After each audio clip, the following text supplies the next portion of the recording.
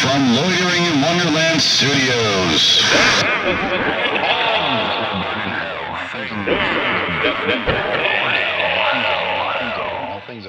With Phoenix West.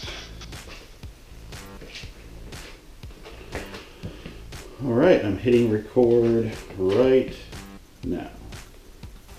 Now we're good, now we're golden, now we're recording. Alright, put this in my pocket. Hope it doesn't shut off on me like it does a lot of times. Popcorn. I just realized I'm going to read the chapter on popcorn. I'm very excited. Very excited. Hello, citizens. Welcome to Shitty Movie... Nope. That threw me off. Sorry. Hello, citizens. Welcome to the Things That Will Burn in Hell. Today's episode is something I still despise. I will always despise. And I really fucking genuinely hope it burns in hell. Either A, it'll cook all the way, so the rest of the kernels in the bottom of the bag will actually become fucking popcorn, so you don't have to choke on the motherfuckers or need a root canal after you eat them. Or B... it'll just be burned like it always fucking is. Popcorn either comes in severely burned or not cooked at all versus kernels. There's no winning. There's no winning with popcorn. Things that will burn in hell. Number 23, popcorn. The only reason popcorn has any flavor is because of the gallons of butter and salt poured on it. I take the cheap route and just wrap a stick of butter and packets of salt in cardboard and nibble on that during the film. The cons of popcorn. Number 1, flavorless. Number 2, styrofoam texture. Number 3, enough butter to put you in a coma.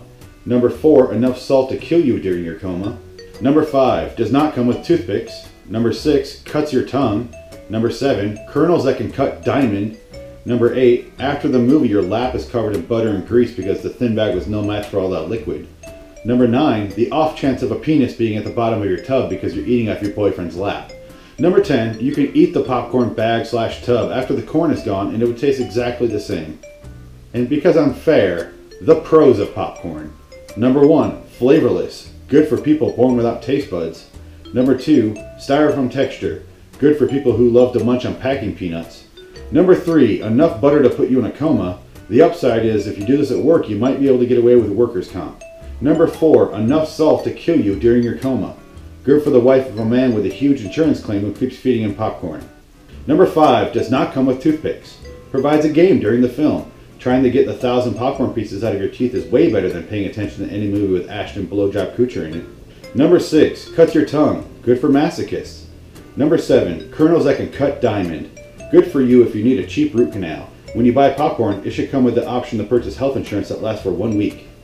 Number 8, after the movie your lap is covered in butter and grease because the thin bag was no match for all that liquid. It's good for those few who live alone and own a dog. It helps to be in the bestiality. Number 9, the off chance of a penis being at the bottom of your tub because you're eating off your boyfriend's lap. It's good for those who like a limp, buttery dick that is now scarred from the burning hot butter. Number 10, you can eat the popcorn bag/tub after the corn is gone and it'll taste exactly the same. It's win-win, baby. I want to go into more detail of why I hate popcorn, but that list is pretty much it. It's fucking terrible. I despise it.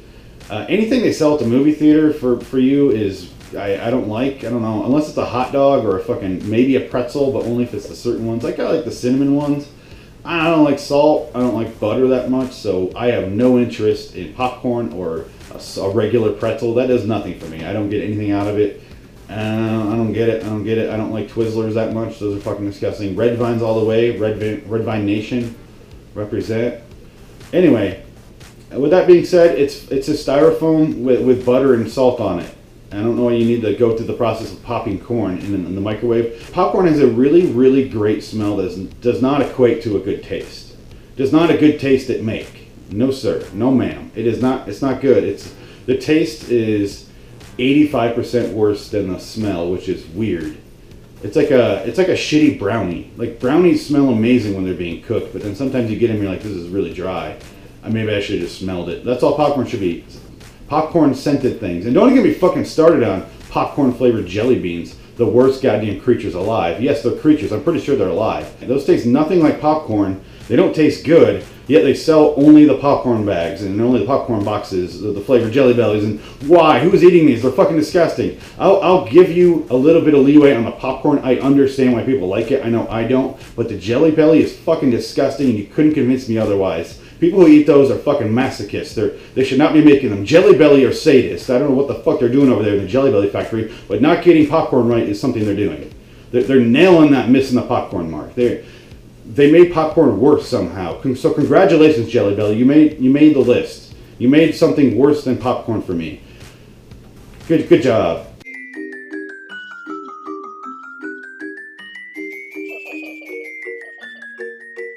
Get your salt and butter flavored asses over to liwstudios.com and check out all the shows, all the podcasts, all the stuff over there. youtube.com/LordDuring Wonderland. Go check out everything there. Subscribe, please. Share with a friend. We love you. Did that sound convincing at all? I love you. I'll see your salt and butter flavored asses in hell. Why am I tasting your asses? Why do you have so much salt and butter in your ass, or on your ass, or in and around your ass? What am I doing here?